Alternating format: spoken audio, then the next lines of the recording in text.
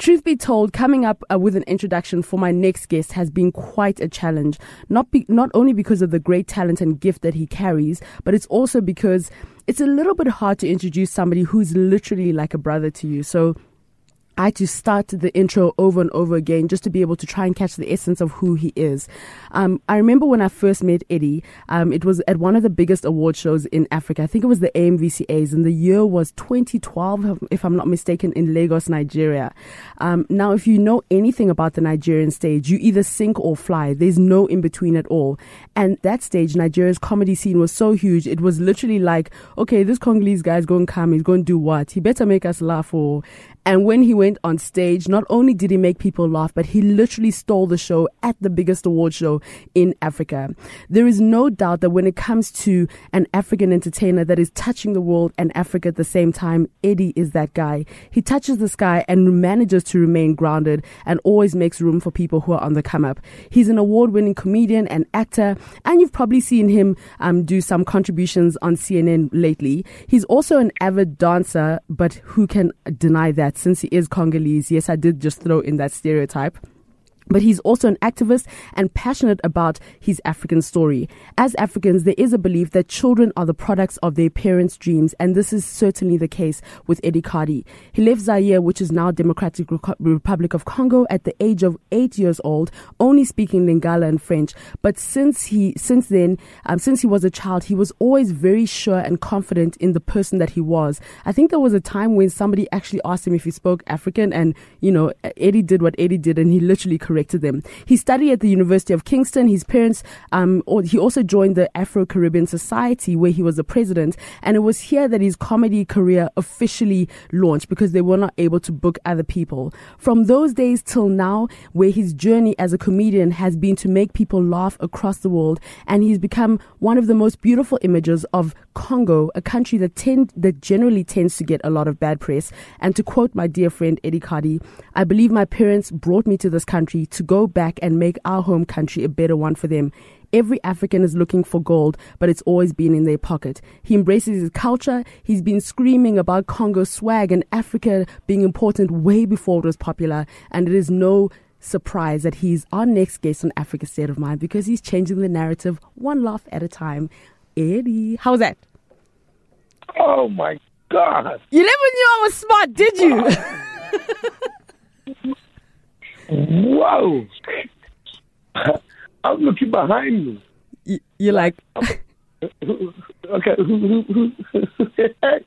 this is not my show. Who's come? Not my interview. Who's she trying to interview? Who is she trying to interview? Eddie, let's talk a little bit about some of the stereotypes around Africa, and in your case with Congolese people, the whole idea of people dancing a lot, which, I mean, when I was, in Uganda and everything, like with my family and everything, like the Congolese culture was always so huge in the whole of East Africa. You guys were like dominant for a long time, in terms of what is popular culture and everything, But for you, when you moved to the UK, I want you to share the story about how you used to tell people how you had to defend your family as a 7-year-old. Absolutely. You know what? I think it was. It just made sense to come with that, because the whole idea was people needed to hear an exciting story. Otherwise, it was boring, and you sort of just blended in. And it was based on a lot of ignorance as well. I think people are really ignorant when they're young. They just assumed wherever you're coming from, especially with Africa, there's war, there's no food, there's no water. But for me, it was that when I was young. I'll say, when I was young, in Congo, we've always got war. There's always war. I experienced war 24/7. In fact, we had bullets for breakfast. We couldn't even sleep. Like, I had to look after my mom. I had to look after my mom for so much that I couldn't sleep. Like, I couldn't blink. Yeah. That's why, the average Congolese doesn't know how to blink, because we don't even know how to wink. Yeah. We can't even wink romantically at a woman. We have to use our mouths and our nose. That's the way. We have to move our mouths and our nose, because that's every human being must be able to move something. just by law, just by biology. And because you can't blink, use alternatives. And Congolese people, instead of winking at a woman, they'll use their mouth. Yeah. They'll use their nose. And me, that's the story I used to tell people when I was young. I used to be like, listen, we went for a war and everyone would be so excited. It was just, and people, the fact people that, some people believe that it's life. It's just life. Now, also, people always talk about how comedians come from a dark place, and how they, they're hiding something, there's some deep thing, or they need to go see a psychologist, or they're crazy or something like that. And it's quite fascinating, because you come from a part of the world, where people are always like, everybody there is so sad. It's like things are so bad, and you actually have bright and like happy memories of, growing up growing up in Zaire, which is now DRC, and also just, being Congolese. Can you share a bit of that? Yeah, because, the whole notion of every comedian must have a dark story. Come on. It's a lie. It's a lie. I come from a happy home. I came from a big family on both sides. My granddad was a village chief. He's the Igwe, king. So, and he had 23 kids. So we lived in a sort of big compound. And, I was loved. I was the first grandson. So I was the second grandchild of the family. So I was absolutely loved on my mom's side as well, very close to my mom's mother. And, it was happy times. I had, cousins. My dad's siblings were my age mates. So you can imagine I had aunties and uncles that were my age mates, and they were still insisting. Wow. I called them auntie and uncle. But I remember in Congo during that time in Zaire, there was food available. I went to school. After school, you'd be playing around. There was a time in Africa when it rained, you ran outside and ran around. It was just nice. Yeah. I was a happy child, and even though during the political situation started to happen, I was kind of too young to be able to really understand it. I was protected from that. And not just that, it was always exaggerated. I think people were always put off coming to Africa because they didn't want to share the beauty that is Africa to the rest of the world, and especially to the children in Africa. And I've always thought that it was always prepared that those children of Africa who will grow up in a diaspora must be put off so they don't go back home and invest. They must also fall into that line of, no, don't go home, there's mines. Don't go home, there's poverty. Sure. Don't go home, there's nothing to achieve, there's no space. So I have a totally different story. Good memory. Sure. I like what you say. I mean, especially the part about how children who are in the diaspora are always almost told, don't go home, because there's nothing there. And you actually traveled quite a lot back to, not just to Congo, but like around the continent. You're literally Mr. Africa or something like that.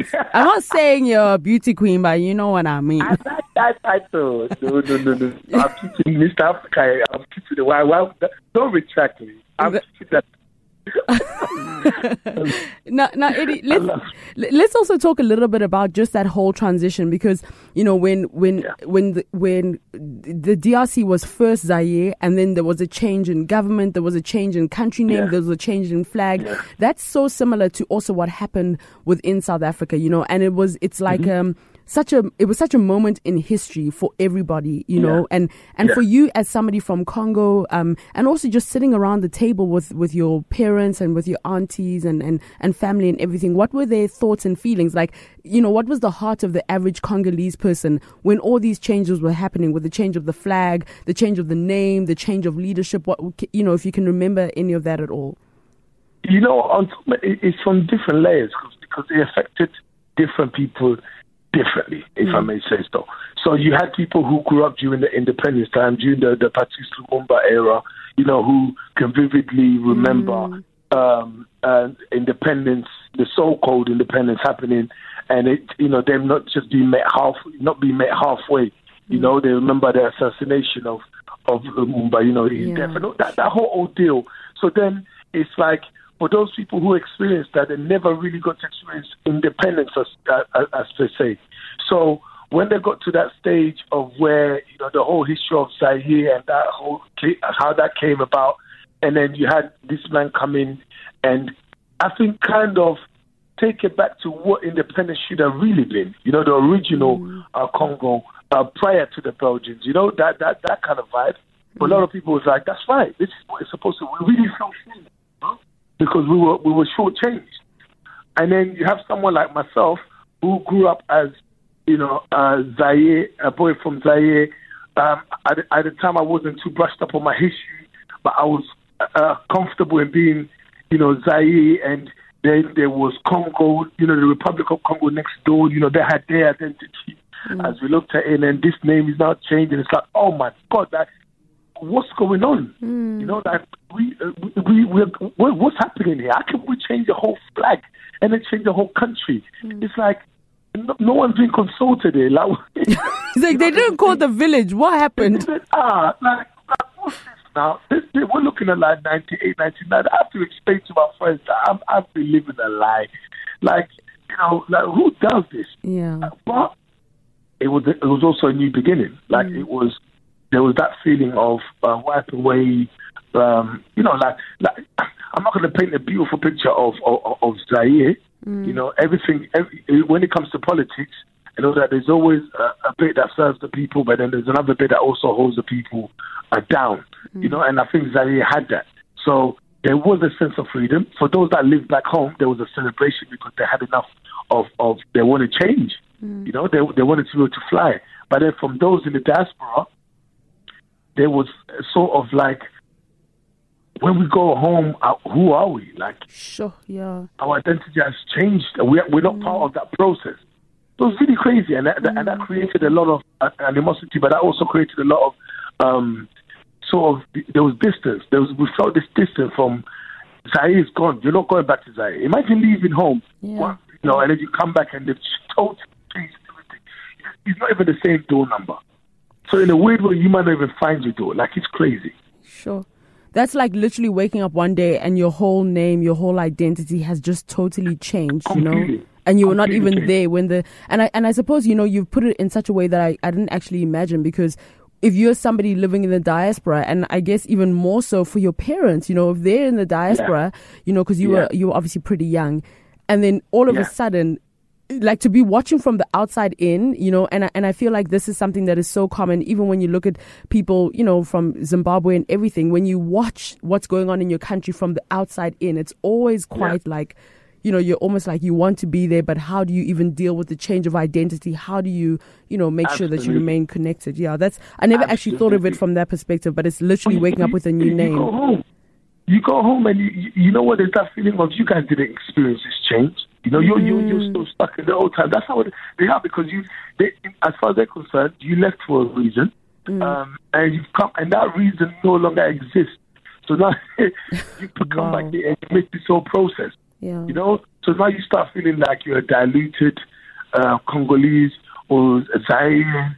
You know, all of a sudden you're like, okay, well, we had the Rumble in the Jungle, those big historical moments. It's like we had the Lumumba situation. You know, other things that happened throughout that time. It's like, what does it mean for us now? Nothing. Do we connect those issues together? Do you always have to explain things twice? Do we always have to re-explain? It's crazy. It's crazy. Yeah, because you're explaining your identity and your authenticity, not only being in Europe, in the UK, sorry, but also being, you know, going back home. You've got to re-explain, which is the story of many people who've had to leave. And I think it's something that is not discussed often. You know, everybody thinks that, if you've left, and, you know, in South Africa, when people talk about, you know, people leaving South Africa in exile, or all these things, you know, different people who've left their home countries, and nobody ever understands that whole middle phase, which I think you articulated so well, you know? No, but it's true. And also, you know, in talking about it, something, the common denominator is that people leave during tough times. Yeah. Right? So that whole notion of, you know, you don't understand because you weren't here during those tough times. You ran away. That's already bad enough. Yeah. 100%. That's already bad enough. The Nigerians use the word ajebota. Yeah. Which I learned. Yeah. Which I learned very quickly because because you're an ajebota, I know now. Soft hands, which means butter hands. Yeah. Soft hands, soft, can't handle anything. Yeah. You know those hard African flats, you die. So, your hand cannot produce such slaps. But that's the situation with most people. Like, you go home and they look at you like, what do you know? You don't understand. Yeah. You've been receiving massages and the real pure water for a long time. You don't know what pain is. But here's where the bridge is completely burnt, and we need to rebuild that. Is that you leave one place looking for an easier life, and then you go to the other place and it actually is 10 times harder. So much harder than you expected, because A, you have to fit in. A, you have to justify. Then you have to educate. Then you have to handle all the resentment. And then it's like you're going home saying, that feeling of going home is like, oh, let me go where I belong. Let me go where, and then you go and feel the same feeling. Now you're in limbo. It's like they're playing ping pong with your life. Yeah. Go back to London, you are British. And you go to the UK, they're like, you African, go home. From during the Olympic Games. No, both sides of my cheeks are red. I'm in trouble.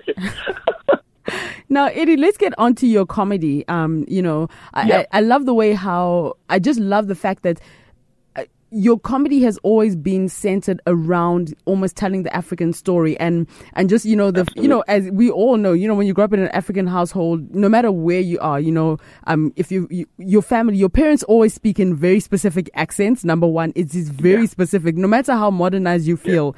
And even when we speak to our parents, we change the way we speak because they're like, what's this? Absolutely. What's this? Like my father, whenever I speak about people are like, and you articulated it well, everyone's like, whenever you talk about your dad, why do you speak in that accent? I'm like, yeah, because it's like, I can't imitate or say what my dad said and do it in the way I'm speaking now. My father's like, Nabunya, why have you not, what is really, it's like that whole like over passionate self. And just talk to us about just the importance of bringing your identity and your very real life experiences into creativity, and in your case, into comedy, and how this has been a differentiator for you as a comedian. Now, you know what's most crazy is that I could sit here and create the romantic fairy tale story of, when I was growing up, I was so proud of my culture that I felt like identity was the center of my life, that it was important. I would be lying. But one thing that's important is that it was just there. It was just so organic. There's never been a phase of my life where I felt like anything other than an African. Like I made peace with that very early on in my life. Because I loved it. I loved every aspect of it. The things that people were ashamed of, I embraced. Sure. Because as an 8-year-old, 9-year-old here in the UK, I left with memories of feeling free. Memories of culture, dancing in the middle of the streets, and my aunties and my uncles, just clapping me along and being able to really connect with the music, with the singing, with the food. Just the substance in the food, how amazing was the different array of food. Then you come to the UK, no disrespect, then you don't see colours. You don't see the array of colours in your food, But all those things were a part of me, so much so that I think they naturally birthed. And because also I didn't see this around me, it stood out even more. Like from early on, I held on to my language. I held on to my mother tongue. As I was learning Lingala, the funny thing is, I was speaking French and Lingala fluently. Which is French, a lot of people from Zaire/DRC don't speak both. And you're in the UK, which is quite huge. Yeah, but this is the thing, right? This is me younger. So, people do connect speaking a colonial language to education, because, like in school, French is the academic language. You don't speak the mother tongue. Yeah. You speak that at home. Yeah. So then when I came here, naturally for me it was like, when I go to school, until I learn English, I'm going to be speaking to everyone in French, right? Yeah. But then my parents always spoke to me in Lingala at home. Yeah. They made sure that's one thing they always did. They had their reasons, they wanted me to do to connect with the family. So then, as I'm growing up though, English is taking over French. It's not taking over Lingala. Lingala was firm because Lingala took me to a different place. They say if you can speak your language, then your identity is firm to the ground. Like your language really identifies you. So for me, it was like the French started to go, and Lingala and English started to take over, kind of thing. Fortunately for me, I reached a stage where the French was still there, somewhere lurking around if I needed it, kind of thing. But it was English and Lingala. So I always identify with the African side to me. So growing up, getting to a stage where with my stand-up, it was just so easy for me where people looked at for, wow, we get it, we understand. This guy is really telling our stories in a way we have not been able to. But for me, I was being genuine. So when I was talking about my parents, even though I think using the authentic, the very strong West African accent, but people got it because that's something that in a weird way people would laugh at, people used to laugh at, but now people laugh with.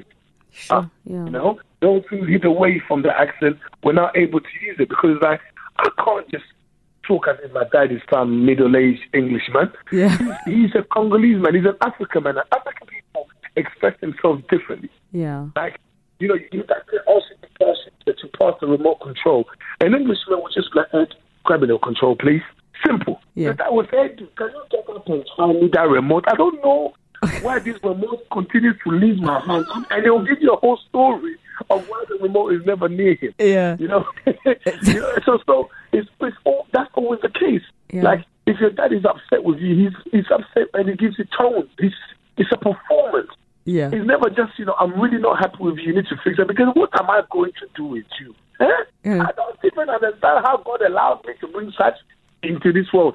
Is that so? It's all the dramatics. Yeah, it's always over dramatic. And I always tell a story of the moment when my parents, my dad, telling me, fell in love with my comedy. Yeah. And I always say very clearly, he was very upset. My dad was upset that I was doing comedy because his whole thing was, how can I come to London and you want to become a clown? Of all the things you could have become, I could have put your cousins here, and they would have been doctors and lawyers, and you could be a clown in Congo. That was my dad. And then, one day he came to watch me perform, and I remember this vividly. And everyone was laughing. It was, one of my early shows, and my sister convinced my dad to come and watch me. And everybody was laughing. Everybody, the whole place. You're giving your best show. Yeah. And my dad was just nodding. He just looked around, nodding just nodding in approval, but it was almost like, what's this guy doing? I cannot be laughing. So at the end of the show, I went to my dad. I was like, Dad, I was pretty upset, very curious to understand. And my dad was like, that was wonderful. Oh, I didn't know you were so talented. This is good. I'm like, but you didn't even laugh. Like, what kind of man are you? What kind of monster are you? Like, if I don't think this man is a demon. And my dad looked at me and goes, no, Eddie. I said, my dad, you kept nodding. You just kept, he said, yes. That's because I was counting the money. 20 pounds, 20 pounds, 20 pounds. Oh, my God. Thank you, Eddie. This is fantastic. There is a career here. That's my convinced my dad. Because you could see. My career. He saw the math. Yeah. I love that. That's like, and that's so true of so many African parents, it's like you've just got to prove once you get their success, then everybody, because a lot of people that we know in common, like Wiz and everything, I'm sure their parents are now, I have supported Ayo since he was, but when you're making the decisions before, everybody's like, this one's a clown, My dad, Eddie was always funny, he was always the heart of the family. My dad was hot. I was not the heart of the family. He was at the center of laughter. He could, even from when he was young. He's like his grandfather because his grandfather was a story. Imagine. And all the time you needed his support. Your father was not there. He was like, this one wants to be a clown. What have I done? You said I was a clown. And now really I was the heart of the family. I was not the heart of the, I was the pancreas. Yeah. I was a toenail.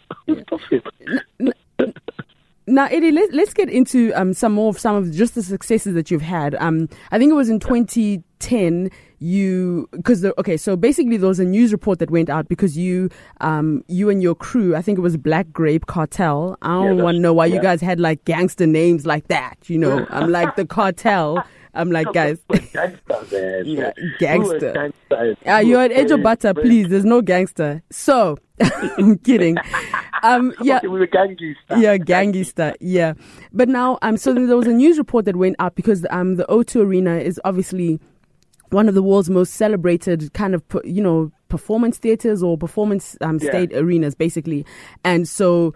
Here comes this young African guy, who was basically performing at, in stages. He was doing remixes of like Monica and Brandy, The Boy's Mine. He was there. He's very proud of his African accent. Like, seriously, your accent is so hectic when you flip into it. I can't even imitate you, Eddie. You're on your own. Anyhow, so this African boy, you're in the United Kingdom and everything, and you guys as a cartel decide that you're going to do Eddie Cardi at the O2 Arena. And so obviously, there was a lot of stuff that went out in the press. There was some good, there was some bad, there was a lot of like really? And then there was a news report that I watched, as I was researching everything. And in the news report, they basically said, the O2 Arena is one of the most celebrated, entertainment stages in the world. And you usually have to be a big name to have a show there. Madonna, everything. Or do you? Yeah, the end of the question was like, do you? And I can imagine the stress that you guys were going through just trying to fill this. So how do you get your mind past situations like that, because I think it's multi-layered because we can't, everybody knows that you're African. I think everybody knows you're African. If we close our eyes, we know. All of that. And also the fact that you're a comedian and comedians don't, fill out arenas and being African. And of course, if you're African, being black and everything. Talk to us about just the process of working towards the O2 Arena. It was initially never about selling out. Initially, it was about statement. We just felt that we were, at that time, we were screaming loud, and we were screaming the loudest, and still not being heard. Young Africans, because the clique was made up of majority young Africans. My manager was a young Nigerian. The people around me, West Africans, East Africans. Now we had different people, and of course some guys from the Caribbean as well, which I still consider Africans. So it was very much like, we've done the Indigo 2, which was a smaller O2 Arena. In fact, the Indigo 2 was identified as the venue for every after party of a Michael Jackson concert. Wow. And so, of course, the unfortunate situation happened. So that was an after party venue. So we took over the Indigo, and we were the first to do comedy shows there, and we were selling them out. And it was just like, we're doing all these new things with, constantly doing one-man shows and still not getting the recognition that we deserve. But at the same time, we knew that the audiences that were coming out, it was refreshing for them. It was a sense of relief because, you had this person who was very audacious, as they said on that that particular news report. So we had gumption. That's the first time I learned the word gumption. I say, come and see how they are creating work for me. Okay. But literally, the O2 Arena was like, we need to make a statement to let them understand that Africa is also able to, we're able to go this far telling our own stories. We don't have to compromise with it. It is very authentic. And we're sure that there is an audience. This audience is out there because it's like, how do we get the TV shows? How do we get the radio shows? How do we get to the mainstream?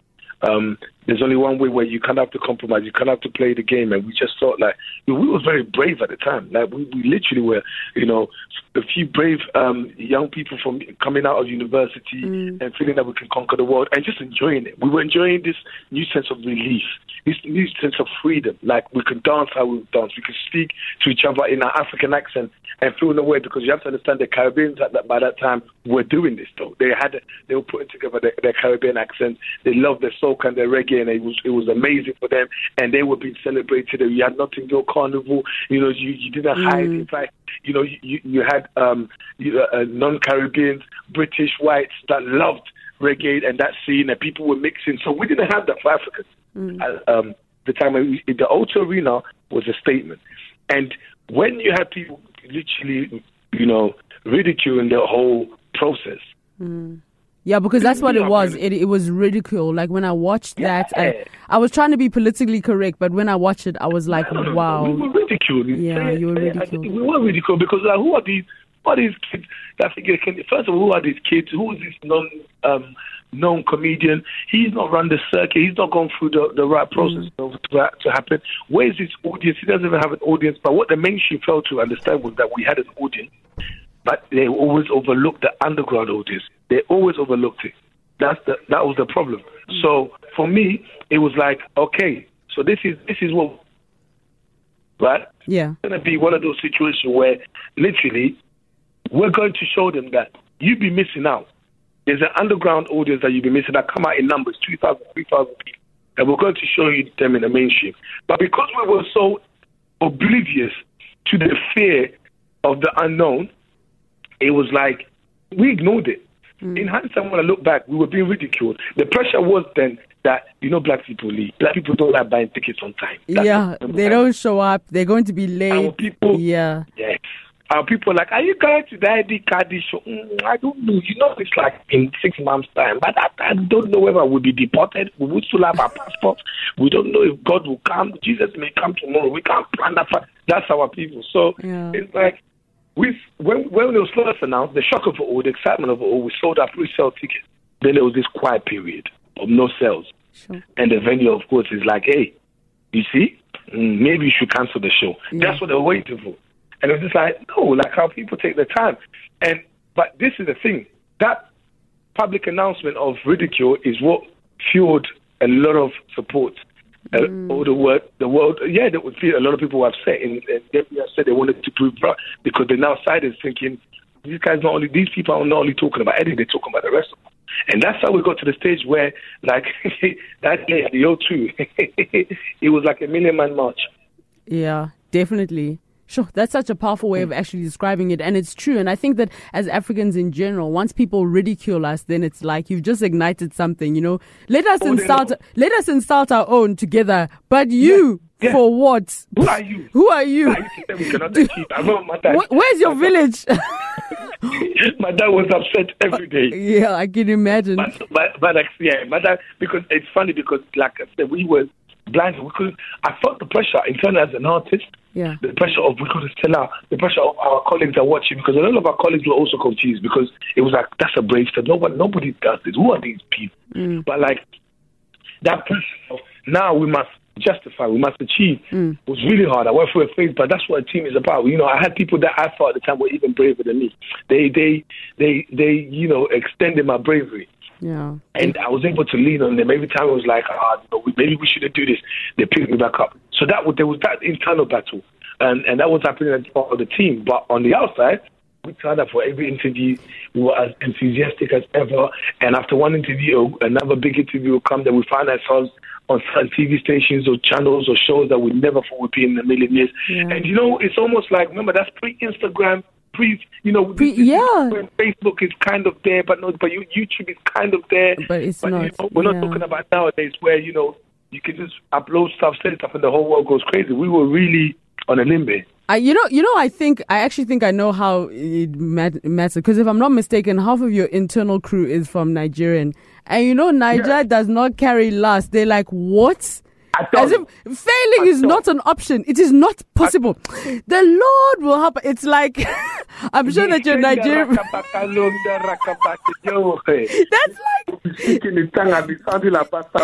exactly. And the thing is, like, I feel like, when I was in school, it's like everybody's always like, you had to know the kind of friends you needed. I'm sure, like, for you guys, when you're in the UK, you're like, everybody needs a Nigerian friend, yo. Like, they're gonna carry you through.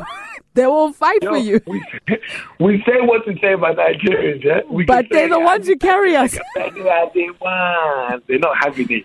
Like, listen, the idea was proposed to me. We always spoke about, we should go bigger and better. And I was like, we should go bigger and better. And then let's go to a 6,000 capacity. Let's go to a 20,000. Like, then we must. This is what we're going to do. Like, in fact, but Nigerians have that thing of wherever they go, they settle and they settle well. People know that they have arrived, and then they redefine those people's history, those people's culture, and having those guys as part of my team. I mean, you can just look at in terms of Africa, the comedy scene. The people who have now kind of taken over and the music scene, and it's not a coincidence. Yes, because not. People are forgetting that with the Nigerian modern day pop music industry. I swear it's only been, we can really, if we have to be real, it may be the last, maybe 10, 11 years, if that. Like, they achieved so much in a short space of time, it's ridiculous. Yeah. Like, they have a different way of pushing things. They have a different way of and I did learn a lot from, because remember, I wasn't dealing with Nigerian men or Nigerian women. I was dealing with Nigerian boys and girls, like young. Yeah. We were young. Like we were men in the eyes of the law, but we were young. So they had that as part of their DNA. They had seen people do it before them. So they put that fire from their home. Yeah. And absolutely. Absolutely. Eddie, so if I can just interject there, just to talk a little bit, because you've just come back from South by Southwest, if I'm not mistaken, right? Yeah. And also when there was the One Africa Festival in the UK, you were the MC for that. You were there. I mean, literally, your if I were to, another way of introducing you would be like, you know how CNN always has that, we were there. So when WizKid sold out the Royal Albert, Theatre, Eddie Cardi was there. Yeah. South by Southwest, when they were allowing Africans to come and share their art, Eddie Cardi was there. When Nas and Lauryn Hill were touring, Eddie Cardi was there. It's like literally and it's, don't you can use the joke, but please pay me the royalties, because I'm Ugandan. I want more money.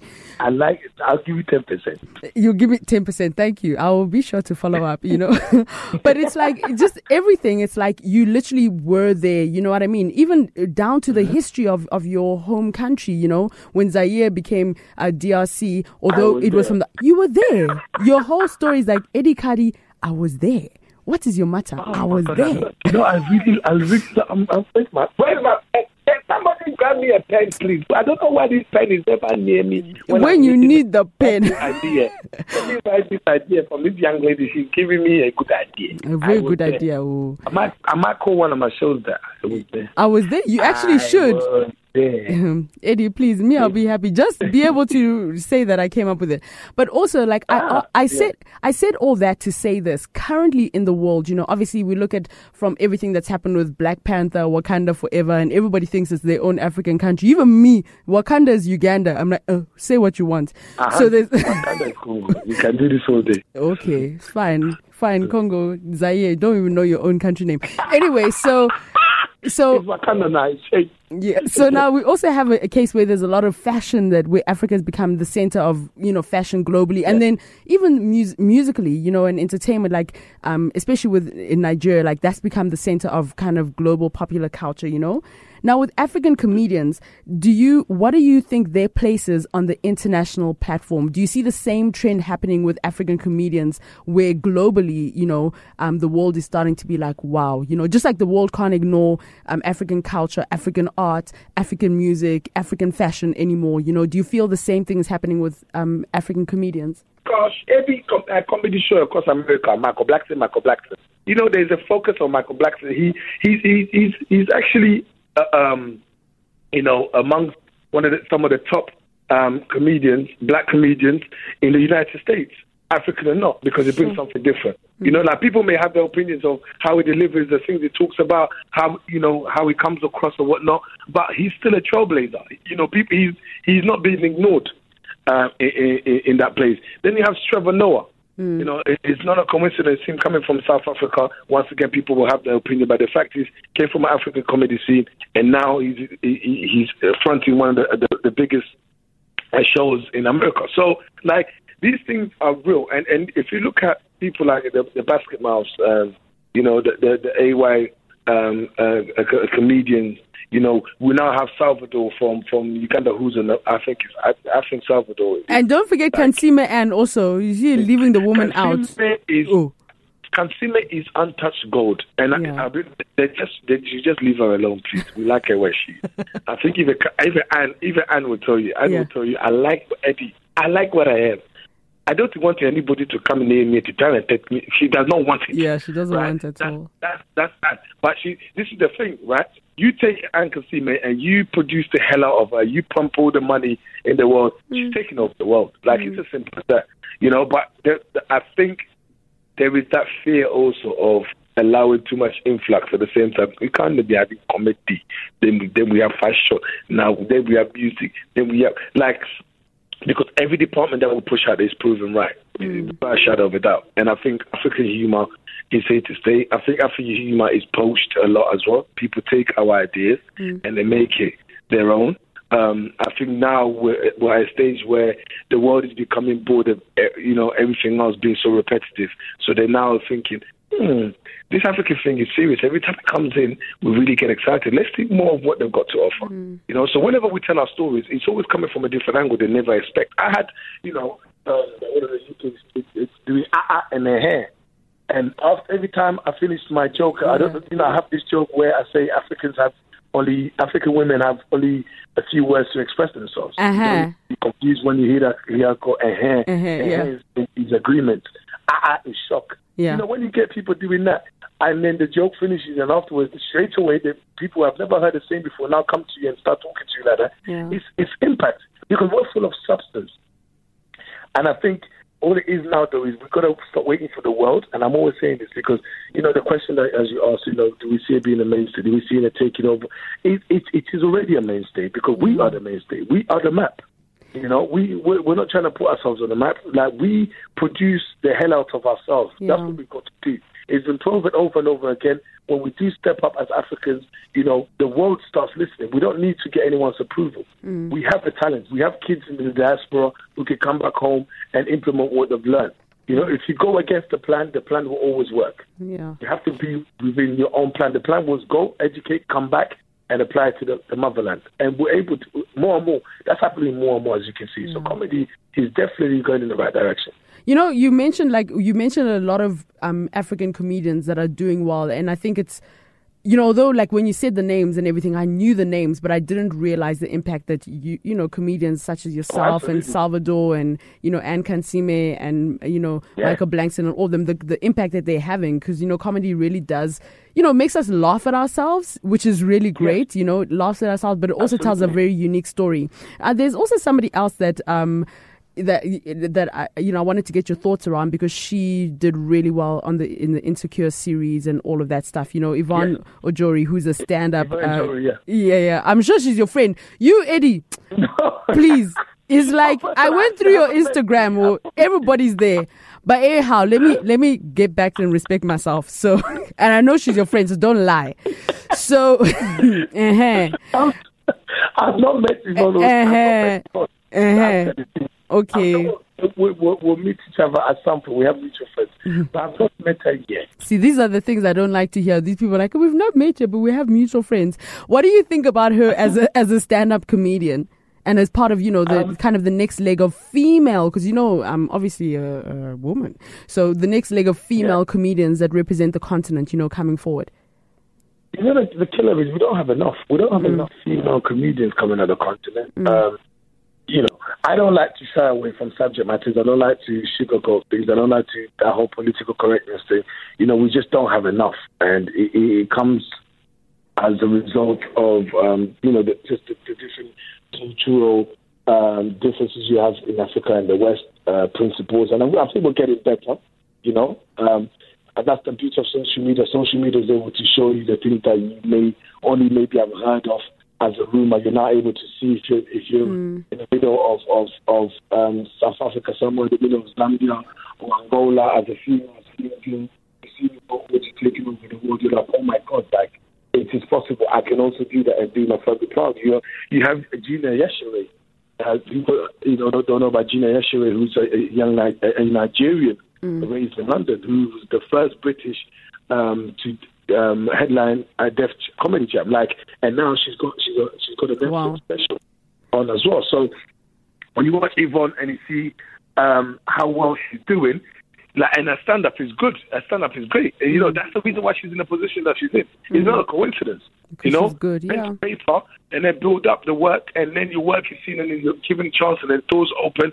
It is not a joke. So she's one person that's definitely doing fantastically well. She's definitely going to open doors for more comics to come around. But it's just beautiful when you have a Kansime, in Uganda, and then you have Yvonne Oji doing a thing in America, It just connects the dots. Yeah. Because it goes to show you, you can be from Africa to the world. Anything is possible. And I think now is the best time for us, for those who kind of shy away, to put their faces up, to stick their neck out. Because every time you stick your neck out, the world now vibrates. Like, the vibrations go so much further now because of the technology that we have, because of the increase in communication that we have. Like, comedy is a powerful thing, as you said earlier. It's not just about making people laugh. I always said, for me, comedy is a gift, but the purpose is how I now, represent Africa. How I extend the narratives, how I change that story, not only for my younger siblings who have never been back home. In fact, I need to be taking them next year. And, but how do I do that? Even paint a picture for my friends, break down stereotypes, create unity, make us understand we are Africans as much as you're Ugandan and I'm Congolese. We are Africans. We are Africans first. Africans first. I love that. I think that's where we're going to wrap up the interview because Eddie Khadi, you talk more than an African president. I'm kidding. I'm ready for you. You're Eddie, Mr. President of Africa, Mr. Universe.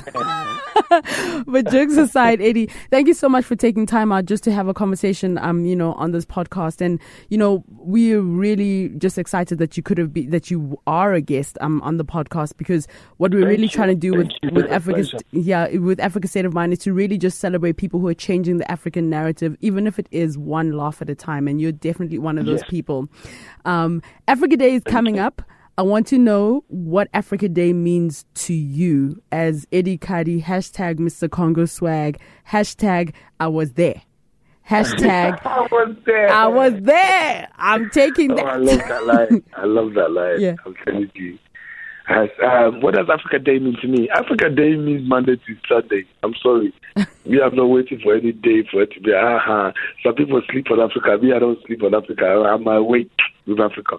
It's celebrating the fact that we're still here. Despite of, all the hidden treasures that people are trying to keep behind, we're still here. And we always bring it to the surface. And that's what it's about. It's always about, screaming louder than everybody else. And we can't scream more.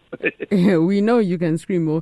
My Oga is in the room also. He thinks you're very clever. He thinks you are very clever something. See, I was forced to go to school.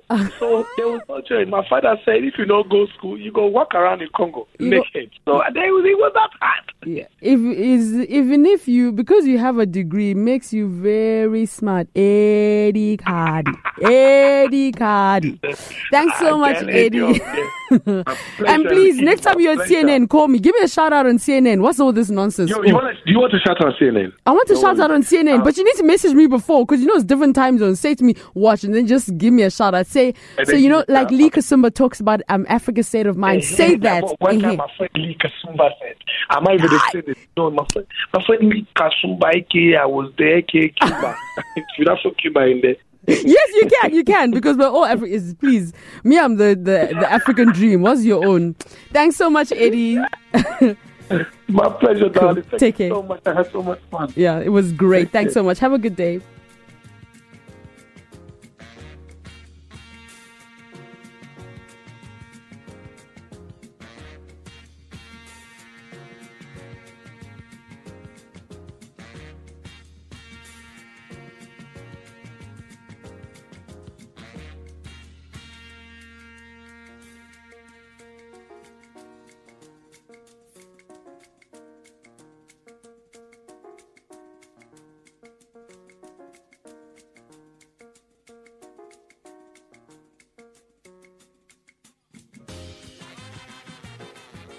Thanks so much for listening to another episode of Africa's State of Mind. I hope that you enjoy listening to this podcast as much as we enjoy putting it together for you. And once again, a big shout out to all of the amazing people from around the amazing continent of Africa, who are really doing their part with regards to changing the narrative. Don't forget that you can interact with us on our Twitter handle at Africa State Mind. You can also join the Africa State of Mind group on Facebook. And please remember to rate us on iTunes. Let us know how it is that you think that we're doing. And if you have any ideas for any guests or people from your particular country within the continent of Africa that are really changing the narrative, please be sure to share it with us. That's all we have for time for today. My name is Lee Kasumba. Africa State of Mind. We'll be back next week with another great episode.